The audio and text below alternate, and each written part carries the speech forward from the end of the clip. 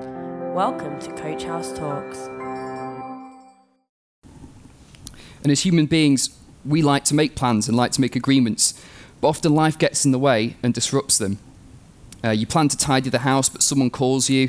Next thing you know, you get distracted by an important letter you found buried in a pile somewhere, and then you need to make lunch, and before you know it, you've only cleaned one room in the house and it's nearly dinner time. Think of another circumstance at work. We've been trying to launch a new website, and for anyone who knows about that, it's always plagued by delays and delays and delays. You'll always say, we'll get it done in the next 2 weeks. 2 weeks come by, the developer still haven't fixed something, and it's 2 weeks later, and 2 weeks later, and who knows, it might launch this week at work. And sometimes we're also the problem. We agree to do 20 different things when we're in a good mood and nice and productive at the time, and then later we just realise, oh goodness me, I'm tired, it's after work, I don't really want to do it, and we can be flaky and just kind of back out of our promises. We don't always make the best job or best plans because we're not always 100% reliable as human beings. We're limited. And in Genesis so far, we've seen these core promises that God makes to Abraham to bless him and his descendants and the whole world. But the amazing thing is that unlike us, God isn't flaky. He doesn't back out. He actually always accomplishes exactly what he wants to, and he always stays 100% faithful to his promises. So when we see human beings messing up in these stories, actually we can always see God coming through to make his promises come true as well. So I'm just conscious that because it's at the beginning of at the end of Genesis, I just want to quickly skim through what we've actually covered so far. You may think that's a bit crazy considering I'm covering 25 chapters today, but I thought it was worthwhile, and obviously we won't be reading every single chapter. So in Genesis 1-3, we see this need for God. Man's created in this harmonious relationship with God, but he goes his own way, meaning that humanity is cursed with death and with sin. But God hints at deliverance at some point later in the future, this need for Jesus. In Genesis 4-11, we saw what life was like since humanity's fall, and since humanity had sinned and gone away from God. And people must now listen to God to overcome sin that's in the world. Things get so bad that God has to start again. In Genesis 11:20-25, we see how God chooses Abraham and makes a covenant agreement with him. He will increase his descendants and bless him, as well as the nations of the world eventually. And we know that this eventually, one day, will happen through Jesus, who brings the blessing of God's salvation to the whole world. So, our chapters today is chapter 25:19-50. And in this section, we see how God's covenant plays out with these first few descendants. He's made the promise with Abraham. Now what's it going to actually look like with these first few key people? And this is expanded all the way up to the end of Genesis, where it leaves us on the edge of the Exodus story. And the main theme in these 25 chapters is the way that God upholds his covenant agreement with each one of these descendants. So we're going to look at some key moments in these chapters, obviously not all 25. But first of all, let's just take a look again at Abraham and the covenant made with him. The reason I do that is just because it's mentioned again and again and again across the Bible. It's referenced so many times. It's so central. So it's just good to remind ourselves of it. And that's Genesis 12:1-3, which says, "The Lord said to Abraham, go from your country, your people, and your father's household to the land I will show you. I will make you into a great nation. I will bless you. I will make your name great, and you will be a blessing. I will bless those who bless you, and whoever curses you, I will curse. And all the peoples on the earth will be blessed through you." We see blessing coming through God's promises here. And we can see that he becomes a great nation, a great name, a blessing to others, a blessing to all peoples on earth. And then later, as this promise is reiterated a few times, we see there's a promise of the land of Canaan, the descendants that come through Isaac. There's a change of name to reflect a new status, Abram changing to Abraham, and that God will be the God of his descendants as well. So what happens next to this covenant promise? The first thing we see is that it's absolutely unbreakable. And God says in chapter 22:16, by myself I've sworn this agreement. It's something that God is not going to break. And also another thing we notice is his close relationship with these descendants too. It's also a very key point. Chapter 17, verse 7 to 8 emphasizes this, saying the promise is made to you and your descendants. So we expect a close relationship with them too. So let's jump into the first story, and it's the story of Isaac. And we know from last week that Isaac is a descendant through whom God will work his promises. So the story of Genesis turns to focus on him. So we're going to look at the key moments in the story, and we're also going to look at God's key blessings upon them. So actually, the main section of Isaac's story is actually, I would say, his marriage. It's kind of a key point because he has the option at the beginning as to whether he will marry someone who's in the land of Canaan or whether they will marry within the family. And it's clearly important that they marry within the family clan. So within chapter 24, verse 7, it says, "To you and your offspring I will give this land. He will send his angel before you so that you can get a wife from my son from there." So Abraham sends off his servant to get a wife that's within that clan. And this is guarding against the idea of them just trailing off and marrying back into pagan nations when that land is eventually promised to them and their descendants. So this also becomes quite an important theme later on. And we see the first act of God's provision in doing this, where the servant is sent ahead. He finds Rebekah, the person that Isaac's going to marry, and he says, "Praise be to the Lord, the God of my master Abraham, who has not abandoned his kindness and faithfulness to my master." So we already see that God is starting to work his promises into this next line of descendants. So how else do we see God interacting with Isaac in his story? So first, God promises to bless Isaac where he is. There's a famine in chapter 26 which causes Isaac to start going off towards Egypt, but God stops him where he is, and Isaac has to trust in him because he reminds him of the promise to Abraham: he'll have many descendants and inherit the land of Canaan. So Isaac obeys and remains there, and we have these quite key verses that we'll kind of come back to. In chapter 26, verse 3, God says to Isaac, "Stay in this land for a while, and I will be with you and bless you. For to you and your descendants I will give these lands, and I will confirm the oath I swore to your father Abraham." And again, we see this link between the promise made to Abraham and the interactions with Isaac now. So let's look at it a little bit more closely. First of all, we see that God's presence is with him. The promise was made to Abraham, but we see God journeying alongside Isaac too. In verse 26, verse 3, he says, "I will be with you and bless you." Isaac obeys God and remains there. And secondly, we see that God's blessing also follows Isaac. In chapter 26:12, we hear that Isaac planted crops in the land and the same year reaped 100-fold because the Lord had blessed him. We see the results of God being with Isaac. And finally, we see God's blessing is recognized by others, and those who leave him in peace are also left in peace, as it said in the original agreement with Abraham. And since Isaac was living in this place called Gerar, the leader of the Philistines comes and sees what God is doing for Isaac, and he says in chapter 6, verse 28 to 29, "We clearly saw that the Lord was with you, so we said, there ought to be a sworn agreement between us and you. Let's make a treaty with you, so that you will do us no harm, just as we did you no harm, but always treated you well and sent you away peacefully. And now you are blessed by the Lord." So it's quite interesting. We have this idea that the nations will be blessed by nations will be blessed by Abraham and his descendants, and we already start to see this here. There's a recognition that God's doing something in his life and in the lives of these people.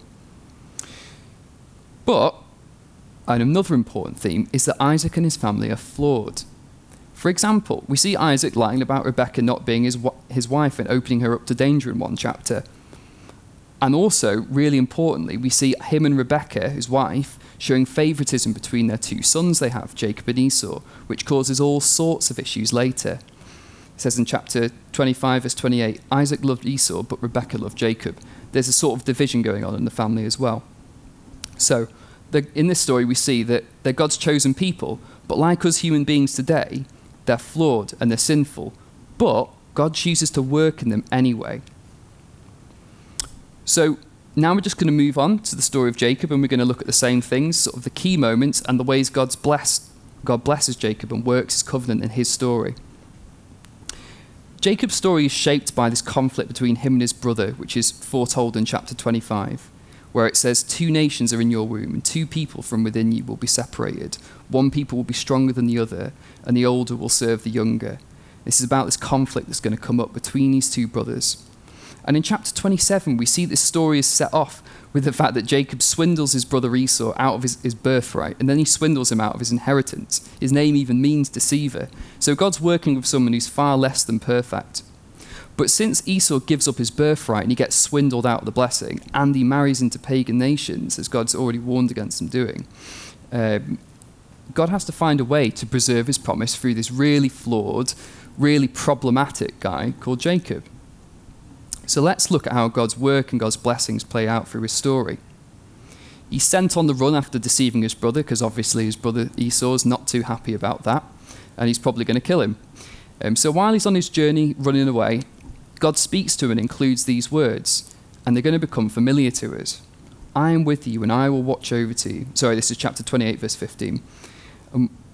I am with you and I'll watch over you wherever you go, and I'll bring you back to this land. I will not leave you until I've done what I've promised you.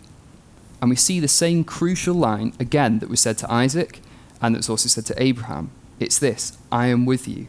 God is with Jacob. And Jacob responds to this with a little wager. He says, if God will be with me and watch over me in this journey I'm taking and will give me food to eat and clothes to wear so that I return safely to my father's household, then the Lord will be my God. And we see this a lot in Jacob's story. We're not going to cover all the chapters, but he's always trying to hash out a deal and make the best for himself. So we're going to have to see what God actually does with him. So what happens, and how does God bless him in his life? Well, God delivers him from hardship. After going away, he stays with his uncle Laban. He marries 2 women, Leah and Rachel, sisters, within his clan, and faces mounting difficulties along the way. For example, he's tricked into marrying both of them and has to work years in return. He's tricked out of proper wages by Laban for working with him. He faces danger as he runs away from his uncle, and finally serious danger when his brother Esau comes out to meet him with 400 men at his back. But what's important in this story is that God preserves his promise to preserve descendants through him and rescues him each time. And at the conclusion of his story, in chapter 25, he says this: as he's been spoken to by God, he says to the rest of his family, "Get rid of the foreign gods you have with you and purify yourselves and change your clothes. Then come, let us go up to Bethel, where we will build an altar to God, who answered me in the day of my distress, and who has been with me wherever I have gone." So they gave Jacob all the foreign gods they had, all the rings they had in their ears, and all of this gold, presumably, that they were carrying around with them, and they buried it under the great oak at Shechem. This shows that at the end of the story, after all this hardship, we see that God has brought Jacob through it. God has answered his rather cheeky wager and actually has rescued him from hardship and has been faithful to him.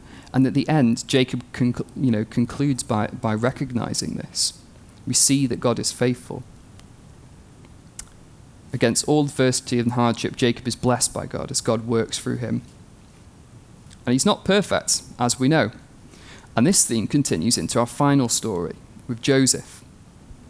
In the story of Joseph, it's famous because it shows how God gets around hardship once again to fulfill his promises to his chosen people, no matter what. Many of us know the story, so I'm going to focus on one key moment and then look at how it concludes. There are 2 central hardships he faces along the way. First of all, his brothers sell him into slavery, and later he's falsely accused of trying to rape his master's wife, and then he gets put in jail. As he enters his new master's household, Potiphar, and he is put in jail, we hear a critical line and key moment in the story. Once again, it says the Lord was with Joseph. So we've seen that he's with Abraham, we've seen that he's with Isaac, we've seen that he's with Jacob, and now we see the same again, he's with Joseph. In the other stories, we see God speaking at length to them about this. But in this story, we just see it mentioned now, and the events show that it's true.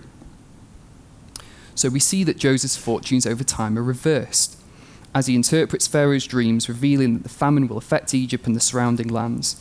He's put in charge of everything and becomes second in command to Pharaoh. So what's the ultimate result? As Joseph's brothers come to buy supplies from him, facing famine in their own land, they are ultimately all saved from death. So what is Joseph's verdict on the story? Well, he he concludes by saying this to his brothers: "You intended to harm me, but God intended it for good, to accomplish what is now being done, the saving of many lives. So then, don't be afraid. I will provide for you and your children." At the very, very end of the story, that is what he says. This proves the point just made before. God is clearly shown to be with Joseph and with his people, and accomplishes his works even through the worst of circumstances. So, when we draw these stories together, let's just have a look at where Genesis as a whole leaves us. We begin with Adam and Eve in the garden, and we end with Joseph and his family dwelling in Egypt. God has preserved them along the way, and he's kept his promise to Abraham. He's faithful. And so much of those promises remain to be fulfilled. We haven't received the promised land, and we haven't seen how they become a blessing to the nations. But this book has set the tone for how God wants to interact with human beings, and that continues as we move into the book of Exodus. So the first point I want to say is that God is faithful to his promises. We see it when God saves Noah and his family from the flood, and we see it when he preserves Isaac, Jacob, and Joseph from their unique difficulties as he's beginning to fulfill these promises to Abraham. Secondly, we see that God is present with his people. We see God interacting with human beings constantly, whether it's to interact with Adam and Eve, trying to keep Cain from killing his brother, or being present with Isaac, Jacob, and Joseph, as we've seen today. And thirdly, across the board, we see that God works through human weakness. We see God at work overcoming human sin in so many people through Genesis, starting with Adam and Eve, all the way along to a deceiver like Jacob. And we'll see how God continues to interact with his people in new ways as we move through the Bible, preparing the groundwork for the coming of Jesus. So what does this mean for us today? First of all, it means that God is with us. Each of the characters we've looked at, it's a constant theme. And if we put our trust in Jesus, we can be sure that God will never leave or forsake us.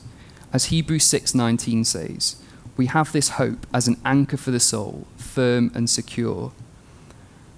Our trust in Jesus is something that is made secure by God's faithfulness. God is always faithful to his people, and we've seen this in Genesis, but we see it all the way through the Bible. And what we see in Genesis actually just confirms what God's character is like. And then we experience that too today through Jesus in our own lives. I'm reminded of Romans 8, verse 38 to 39, which famously says, "For I'm sure that neither death nor life, nor angels nor rulers, nor things present nor things to come, nor powers, nor height nor depth, nor anything else in all creation will be able to separate us from the love of God in Christ Jesus our Lord." If we place our trust in God, he's with us today, and that's because of his grace.